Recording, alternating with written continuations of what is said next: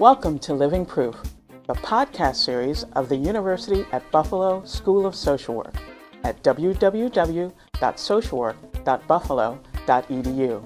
We're glad you could join us today. The series Living Proof examines social work research and practice that makes a difference in people's lives. The University at Buffalo School of Social Work is making a difference every day through the generation and transmission of knowledge, promotion of social justice, and service to humanity. We offer MSW and PhD programs, continuing education programs and credits, online courses, licensure exam preparation, professional seminars and certificates, and much, much more. To learn more about the UB School of Social Work, please visit www.socialwork.buffalo.edu. Marion Bogo is a professor of social work at the Factor in Wintosh Faculty of Social Work at the University of Toronto, where she teaches direct clinical social work practice and the theory and practice of social work education. Professor Bogo's research and scholarship focuses on competency for professional practice, including social work education and clinical social work supervision. In today's podcast, Professor Bogo discusses field instruction as a signature pedagogy of the social work profession, integrating theory, knowledge, skills, and values. Zoe Costin, Senior Field Coordinator at the University at Buffalo School of Social Work, is our interviewer. Hi, this is Zoe Costin. I'm the Senior Field Education Coordinator at the University of Buffalo Graduate School of Social Work. And it is my great pleasure to introduce Professor Marion Bogo.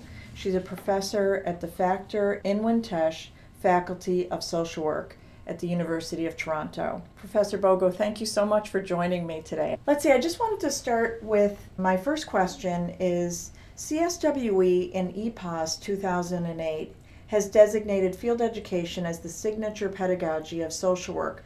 What does this concept mean exactly? Well, thank you, Zoe, for inviting me to do this podcast. I'm extremely committed to field education, and I think CSWE has made a major commitment to recognizing the fundamental purpose of professional education, which is to prepare future social work practitioners to practice the profession.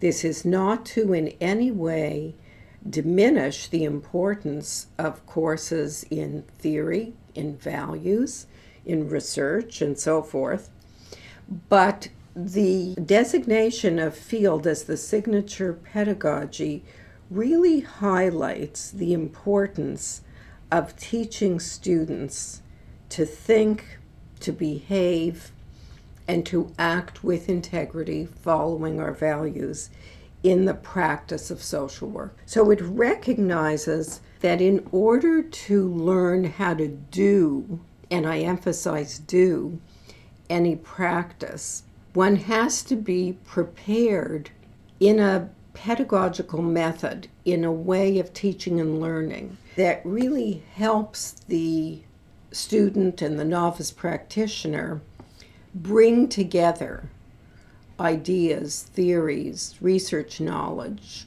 knowledge of policy, values, skills, to bring it all together in what is in fact very complex practice behaviors. So to see field as simply learning skills or a direct application of knowledge to practice is really to not totally understand what professional practice is about. Because any professional practice involves a very nuanced and intricate integration of these various strands of knowledge and skillful behavior, but done through the unique characteristics and qualities of the professional practitioner. And this is true in all professional disciplines.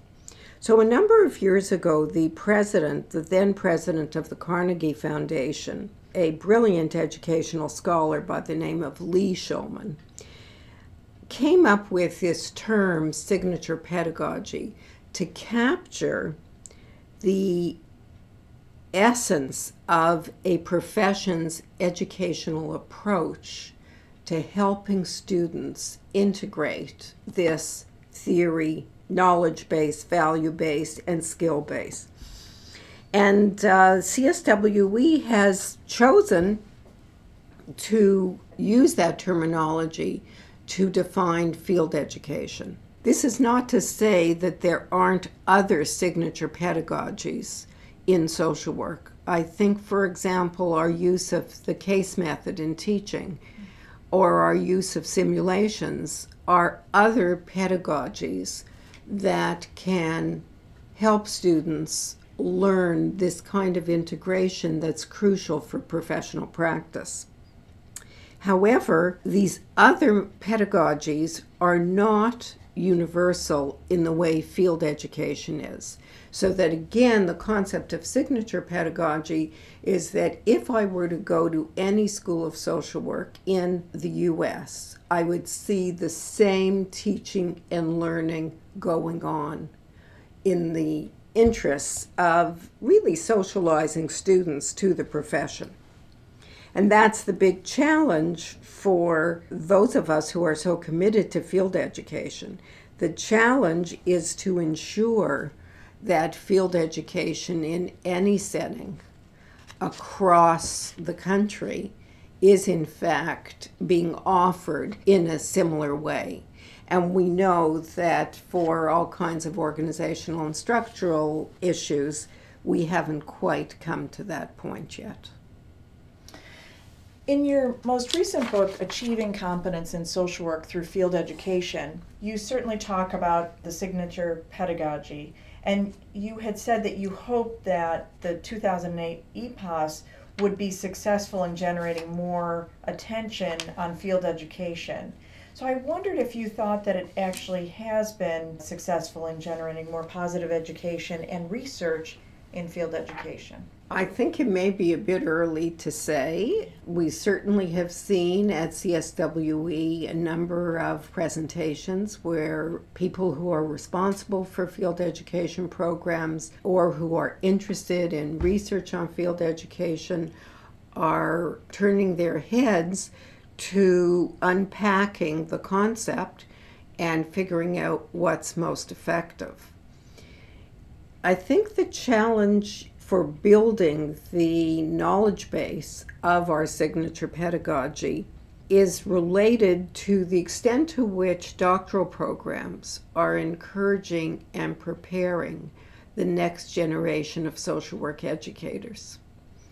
By that I mean we do need to foster a respect for and a commitment for, and of course resources for studies in educational approaches for social work that are effective. If we look at our colleagues in health professions such as medicine, nursing, the rehabilitation professions such as physiotherapy and occupational therapy, I can see over the last 10-15 years that more and more faculty members have located their program of research in education for their specific profession. I don't think that's happening as much in social work, but my hope is with the emphasis in EPAS on signature pedagogy, that will encourage new scholars to think about locating all or some of their program of research in this broader field of education research, but also, of course, in field education research. That's a wonderful hope, and I think that it is starting to move in that direction because it certainly is generating a lot of conversations, as you say, a lot more presentations at CSWE. It seems that, and again, you mentioned this in the book, that something that's a great challenge is economics at this point. The challenges on field educators within their agencies.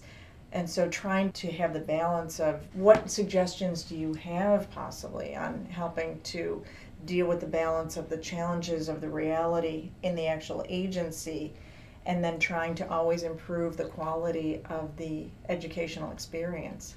I think that schools of social work, especially schools in research-intensive universities or in schools with strong relationships with their communities because they're highly involved in community service, I think that schools of social work really have to take a very proactive position in developing true partnerships with agencies, especially large agencies that have the capacity to take significant numbers of students.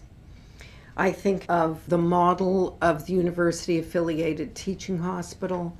I think of large departments of child protection services that really would have a reason for being highly involved with schools of social work. The reason would be that a very good practicum experience leads to a well-trained, well-oriented workforce who could then be employed by the Child Protective Services. So I often think that the person who really should be negotiating the field practicum is the dean or director of the program, that it really should begin with interinstitutional relationships that serve the needs of the university, but also of the community agency or teaching hospital or practice setting. And from time to time, there have been some interesting experiments described in the literature where schools have partnered with service agencies, and these agencies have made a long-term commitment to social work education and see that it is in their best interests to be highly involved in field education.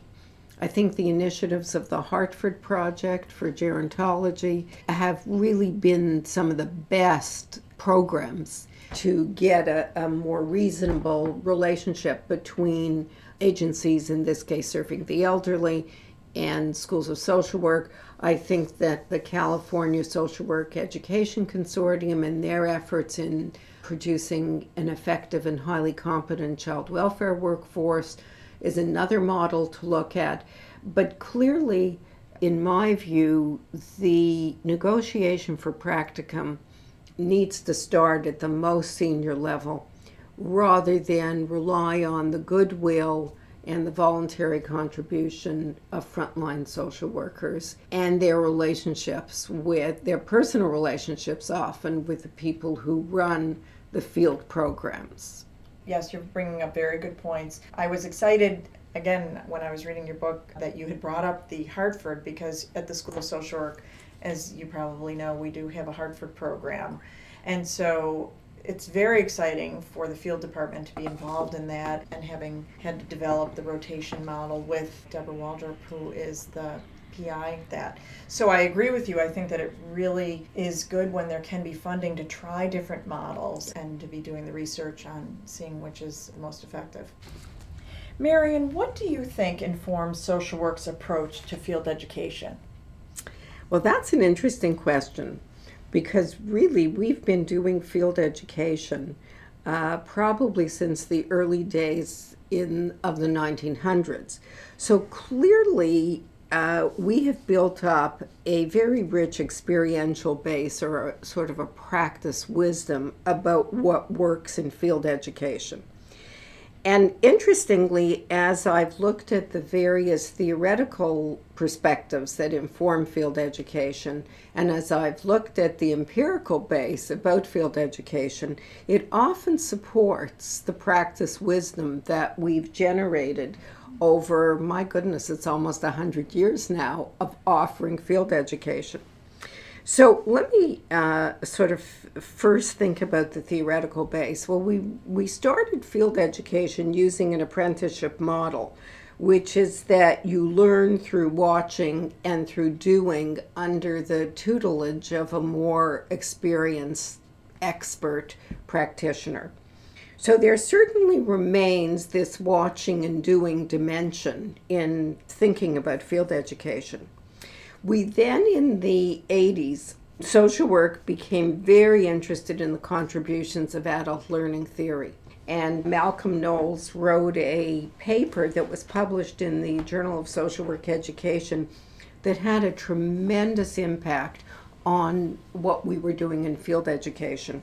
At the risk of being very reductionistic, one of the key ideas in adult learning theory is that as adults we engage in learning, in this case learning how to practice social work. We engage in learning with our own self and our self-concept, highly connected, highly involved, and all of our feelings about ourselves are very prominent in that experience.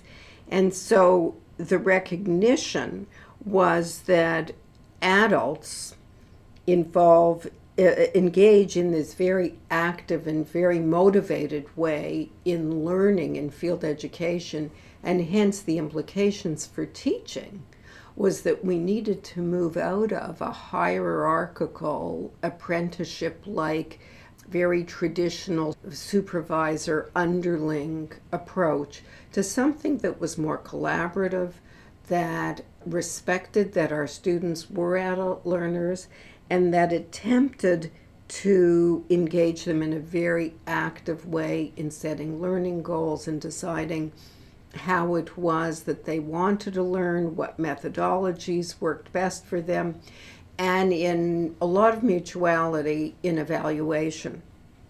Sometimes in our early days of using adult learning theory, I think field instructors backed away from some of their own expertise and their own authority and their own comfort with the evaluation or assessment role. But I think that the fundamental idea of collaboration, working together, and recognizing the emotional involvement of the student, that one's identity and sense of self are very much on the line, led us to thinking about relationship, collaboration, and the importance of balancing high support and expecting a lot of risk-taking. So I think that adult education contributed in that way. Also in the 80s, social work educators became very interested in the contribution of David Kolb and the learning style inventory. And Kolb's whole emphasis on learning from experience provided, I believe, another legitimate base for field learning. Kolb really identified that we learn from experience, but we won't learn exclusively from experience. We need to be able to step back from that experience, reflect on it, conceptualize it in some way, link it to some sort of knowledge base in order to then come up with an integrated approach to our practice. I think then more recently, with contributions from our understanding of culture, social identity, social location, that we become much more sensitive to the fact that people have different learning styles that are not only based on their own psychology and development, but that are also culturally constructed, learnt in their families and in other cultures, in that these social identities are present and active in field education and field education learning. More recently, we are learning from neuroscience, which again, the contributions from new research on cognition and learning reinforces a lot of our old tried and true principles, especially that we actively engage in processing new learning. So when we think about learning a practice, such as social work, which is so complicated, so nuanced, and so unpredictable based on the contingencies of each particular situation, neuroscience really shows us how we need to be actively engaged in learning, but we need numerous opportunities to practice and learn. Malcolm Gladwell has popularized interesting research, which I believe he calls the 10,000 hour rule. In other words, one has to practice for close to 10,000 hours in order to become truly expert at a performance, such as a sports performance or a music performance. When I read that, I thought to myself, that's very interesting, because in fact, it often takes a good 5 to 10 years before a professional feels they're proficient. And I wonder then, do our social work students have enough opportunity in their field practicum to actually practice, to actually interview clients, to work with groups, to work with committees, with community members, to do it again and again and again, much as a student in medicine is rushing around taking blood or taking a history from many, many patients. Do our students have enough opportunity to keep practicing? So I think there's a lot of interesting theories that affect the way in which we think about field education. It's interesting hearing about the history, and I think that's always, again, it helps us to know where we're going, to learn where we've been. I think that the pressures on field educators, especially field educators with maybe only a few years of experience, I find what often happens is a field educator, in essence, is trying to teach the student how to do their individual job. And I think that it's very difficult to really think as an educator and then also to do one's job, especially when the social worker has kind of been out in the profession themselves possibly only a few years. I wonder if you have any advice for field educators on how to put on the hat, let's say, of an educator, and to really be able to be trying to expand and really teach the student in a way that's meaningful. I've often written about the inappropriate use of the word supervisor to describe the field educator. In fact, I've tried for many years to change the terminology, and I think I've remained largely unsuccessful. The reason I get concerned about the terminology is for exactly the reason you're raising in your comment. That when we think about ourselves as a supervisor, we are really overseeing the work, the practice in an agency with a client, with a specific role, with a mandate, with a purpose, and we become very focused on that which is in front of us. I think if we think of ourselves as field educators or field instructors, then we really do have to think much more broadly about helping the student develop as a social work practitioner. One of the ways I think of doing that comes out of the theoretical ideas, for instance, of Kolb, or even of the writings of Donald Chun about the reflective practitioner. And that idea is that, yes, you're in the experience of practice, but you need to, in some way, to link that to the knowledge base of the profession. In my earlier book with Elaine Veda, we developed this integration of theory and practice loop, where we tried to capture the importance of the student and the field instructor working back and forth inductively and deductively from the practice situation that's presented to you, and then making sense of it by looking at the knowledge base or some conceptual framework. Ricky Fortune, who is a professor at SUNY Albany, has done one of the best programs of research in field education, and she's looked at the various components that students perceive as affecting their learning. And she's developed or articulated this idea of the importance of linking practice to a conceptual framework, that students really need that broader picture in order to understand the links between theory and practice. Now, field instructors will often say, that they went to school 10 years ago and the theory they learned at that time may be different from the theory that the student is learning today. I don't think that should necessarily be a stumbling block, because we're not talking about a direct transfer of an idea into practice. Rather, we're talking about discussions about practice through the lens of some concept. So it could be a concept taken from cognitive behavioral theory, from systemic theory, from anti-oppressive theory, from psychodynamic theory. It doesn't really, I don't think the stumbling block is that our theories don't match. I think it's rather, are we stepping back enough to reflect at one level up, at a more abstract level, using some concepts, first of all, to understand and assess the situation in front of us, and then to look at the potential interventions that one could use to address whatever situations are in front of you. Instead, I think we can fall into really a more old-fashioned apprenticeship model.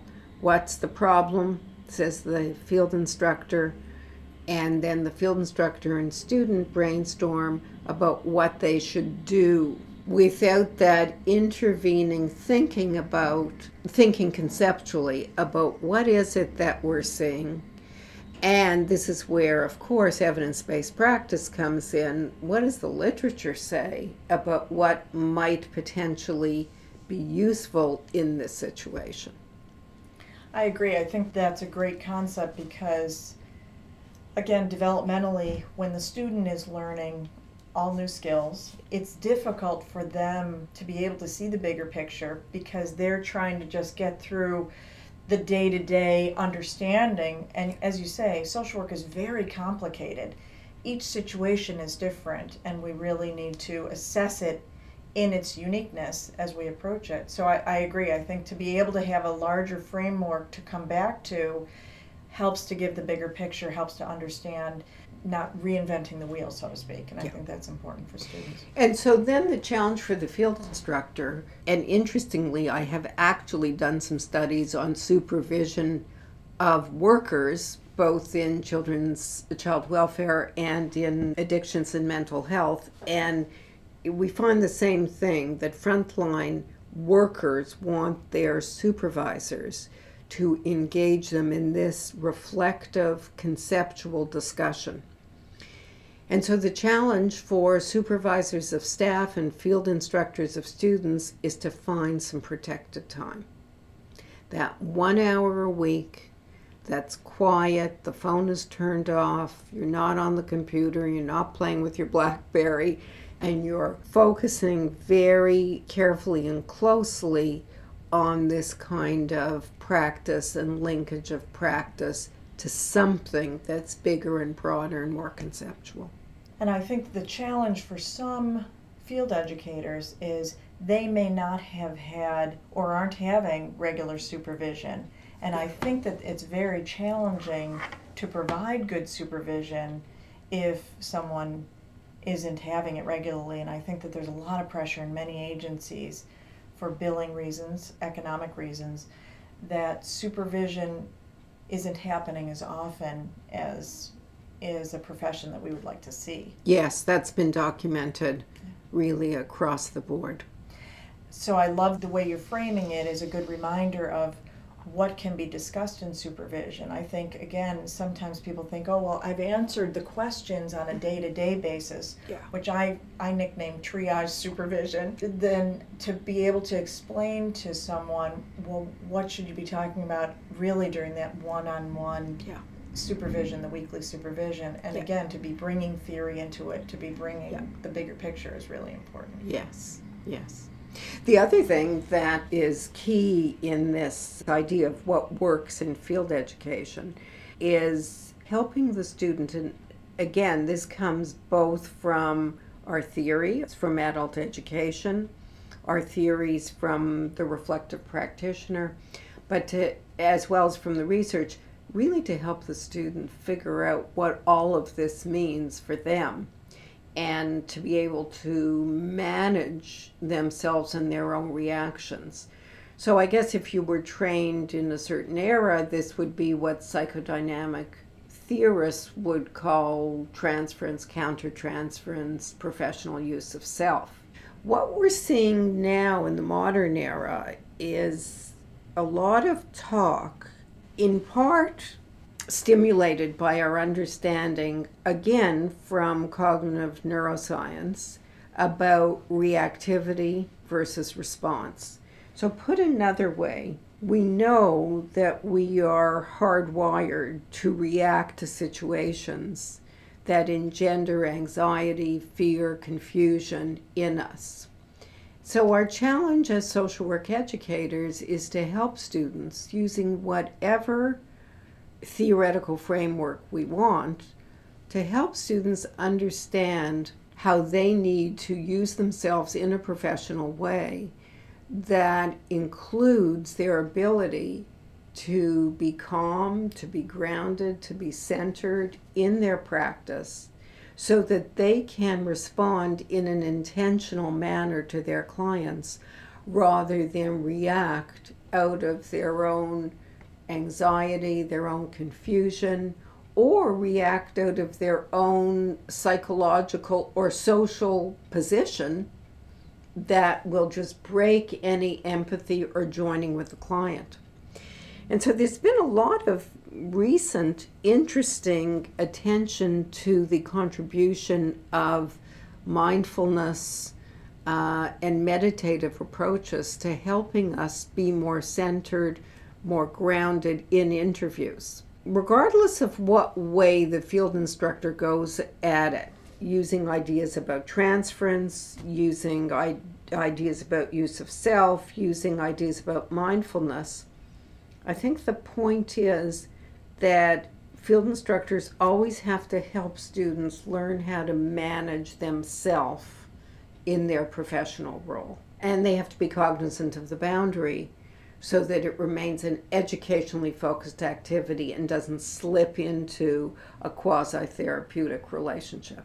And that's where historically we've gone back and forth from, in the early days, being very focused on the personal self of the student to going all the other way to not touching anything that might be personal about the student, to now, I think, not so much in our writings, but certainly in our conversations, trying to find creative, useful, effective ways for students to be able to be authentically present, but not so overwhelmed, so flooded with anxieties that we end up with burnout and people feeling overly stressed by their work. One thing that I know we've been focusing as we go through reaccreditation is having a large self-care component for students, which certainly we know is something that doesn't happen enough for social workers and students. And so that's something that we've been focusing on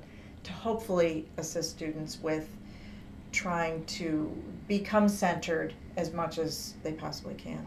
You're absolutely right, Zoe. I think schools of social work have been paying much more attention to self-care, recognizing that the field of social work, and especially the field practicum, can stir up a lot of anxiety, a lot of strong emotions that students may have not yet learned how to handle just because of where they are in their own development. So I think schools of social work can do a lot of training, teaching, workshops, and yet it's the field instructor who will really see the effect of students understanding or not understanding what's going on with themselves, because the greatest anxiety, as well as the greatest excitement, often occurs for students in the field situation. So we need to support field instructors as they work with students in these really rather intense dyads of field instructor-student relationship. Marion, you've mentioned some findings of the research. What are some other findings that you feel would be useful for field education and field educators? Well, one of the findings that has just endured across studies again and again and again, we find the same principle, and that is that the relational context of field education is crucial.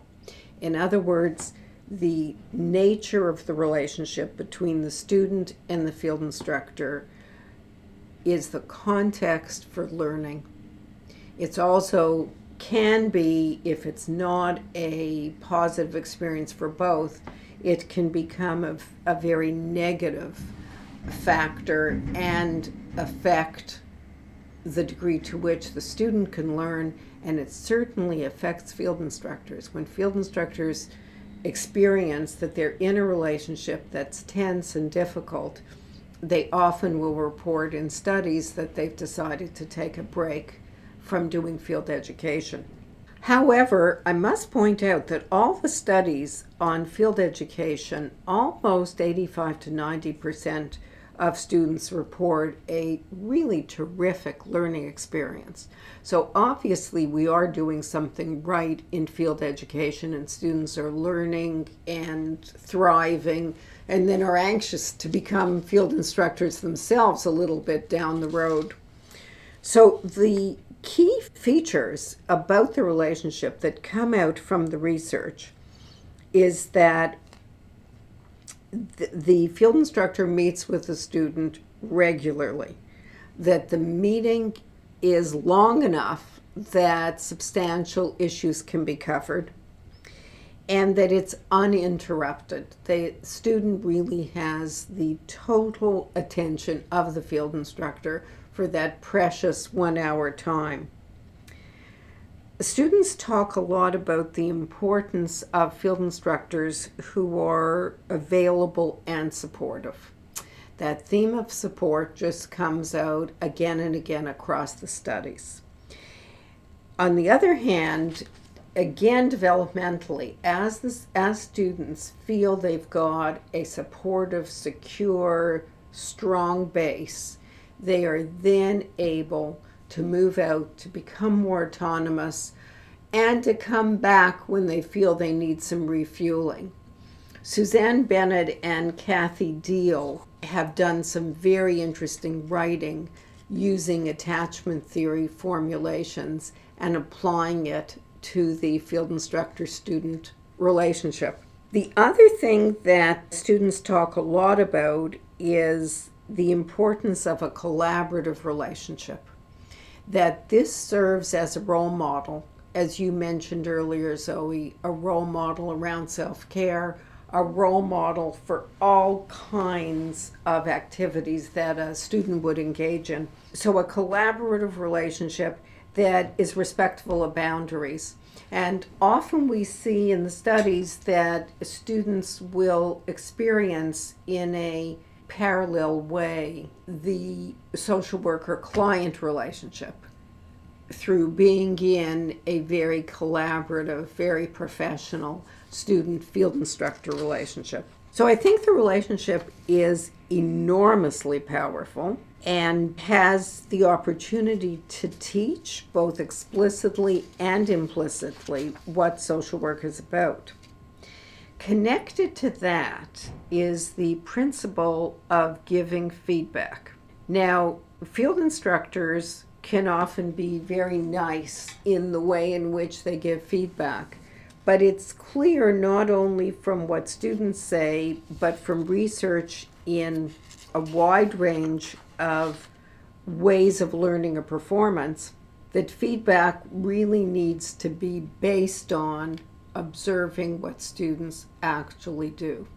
I'm sometimes perplexed as to why we in social work have held on to the primacy of the process recording, despite so much research in the cognitive sciences about the human tendency to distort, not necessarily consciously, but to distort what we actually have done. We've done some recent research where we use the objective structured clinical examination, the OSCE, to observe students' performance with a standardized client over a 15-20 minute segment. And we then have the students engaged in a very structured reflective dialogue or a reflective written exercise. When I say we are the raters who rate the performance and then rate this reflection along a number of dimensions. And it's always interesting to me that a good 15 to 20% of students, when they reflect on a performance that I've observed, they talk about doing things in that performance that I saw they did not do. So while process recording is interesting in terms of helping us understand how students perceive and the sense they make of certain situations, if we're really interested in educating students to be effective practitioners, we really need samples of observation of their actual practice. And so the teaching methods that we use need to involve us in some way in seeing students in practice. This can be through working together, where you're both co-leading an interview, a group, a committee meeting, what have you. It can be done very well with audio recordings or video recordings. Now, in audio and video recordings, given the pressure on time, it would be unrealistic to expect field instructors to watch or listen to an entire interview. But given our interest in developing active learners and in helping students develop the ability to self-assess, a field instructor could easily ask the student to review the entire interview and select segments that demonstrate where they're stuck or that demonstrate their best work. And then the field instruction would be highly focused around a piece of practice, linking it to some conceptual framework, reflecting on the experience for the student, putting that all together into, okay, how could you have handled this differently? What could you do next? And then moving into almost coaching for a more skillful practice. So that kind of observation, feedback, then having the student practice again, takes us very close to this learning loop of doing, reflecting, thinking, doing, or practicing again. And if students can do this again and again and again, theoretically, they should be able to learn how to improve their level of practice. When field instructors give feedback, the research again shows that it needs to be collaborative, it needs to be balanced, both positive and negative. It should encourage students to be self-critical. And then we have a number of studies that clearly points out that when feedback is demeaning or harsh, that students shut down and they don't learn.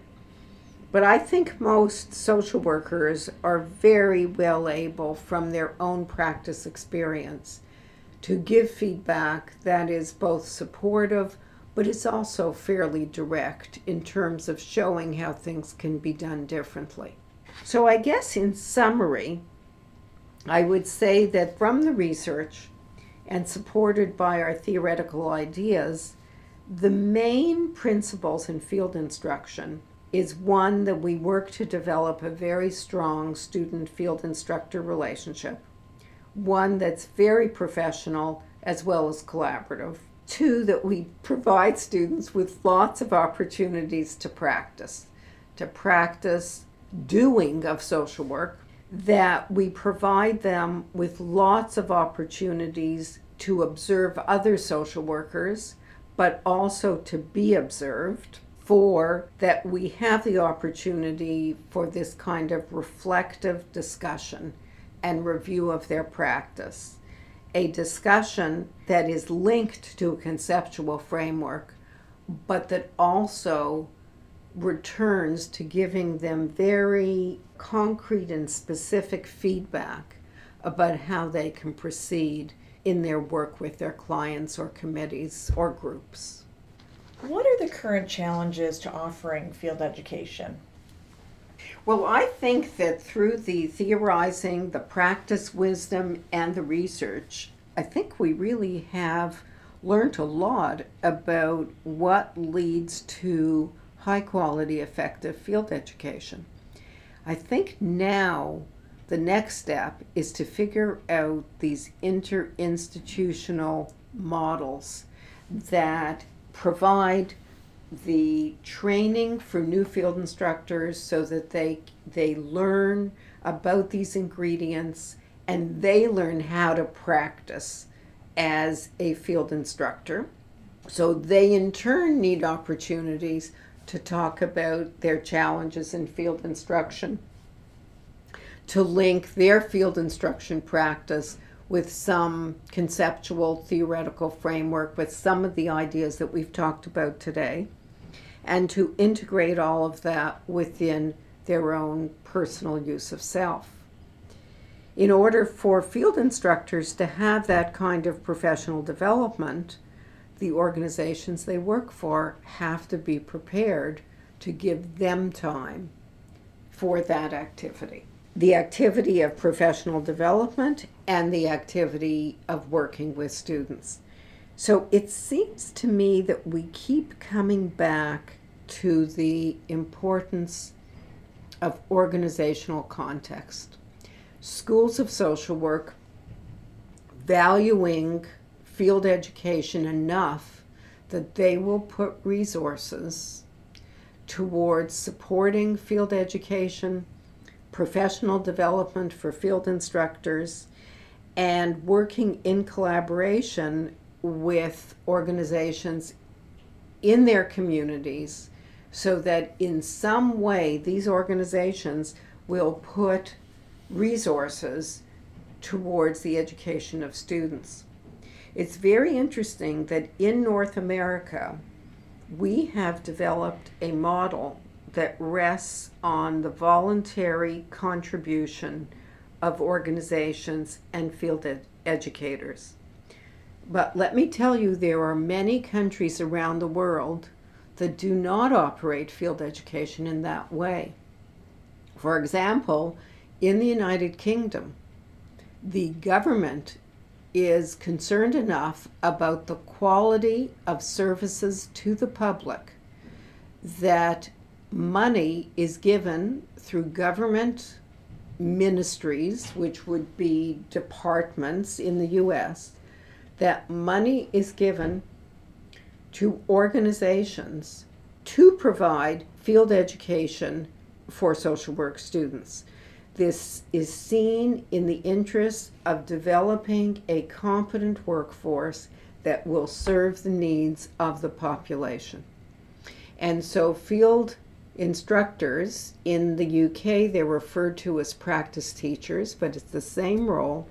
Field instructors receive part of their workload for especially targeted for field education, and the organization receives government money targeted to education. This is also the case in Israel, again, where their national government provides funding through their Ministry of Education to universities to provide a budget for organizations and for field education. Why we in North America have gone with a voluntary model is, I guess, a fact of history. And so when people say to me, we don't have enough resources for field education, my response is, well, we have to look at the kind of decisions we make about resource allocation. And could we be thinking differently and more creatively about the way in which we access funds and the way in which we allocate funds, so that we might be able to have different arrangements with organizations for field education.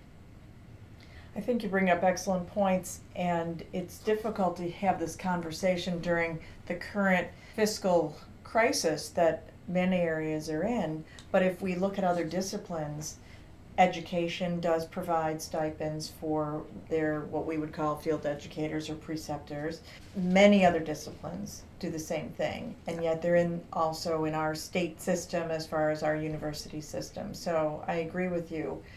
It may be historically that we've never received it or asked for it, but it is something that does make the current fiscal issue more of a crisis for social work, because social workers are being asked to do more with less, and oftentimes taking students, which is such a critical professional development for them, for the agency and for the profession. It's a huge issue. And we're always faced with the structural problem in social work, in social work education, that unlike our colleagues in the health professions, who did not divorce theory and practice, but rather locate much of their preparation for professional practice in the teaching hospitals.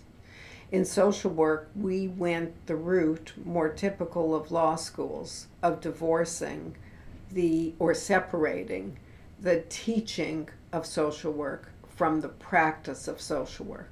And so we have this structural problem, and we who are interested in field education are always trying to find creative ways to bridge this divide between the theory of social work and the practice of social work. And so we are left with this historical anomaly, which our colleagues in other human service professions are not faced with. Well, on that note, looking towards the future for solving those challenges, we appreciate so much your willingness to do this podcast with us, and it's just been a great pleasure having this conversation. Thank you, Marion Bogo, for joining us this morning. Thank you. It's been a pleasure. You've been listening to Professor Marion Bogo discuss field instruction as a signature pedagogy of the social work profession.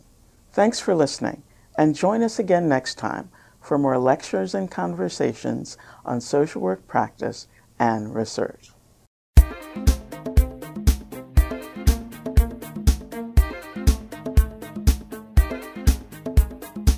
Hi, I'm Nancy Smith, Professor and Dean at the University at Buffalo School of Social Work. Thanks for listening to our podcast. For more information about who we are, our history, our programs, and what we do, we invite you to visit our website at www.socialwork.buffalo.edu. At UB, we are living proof that social work makes a difference in people's lives.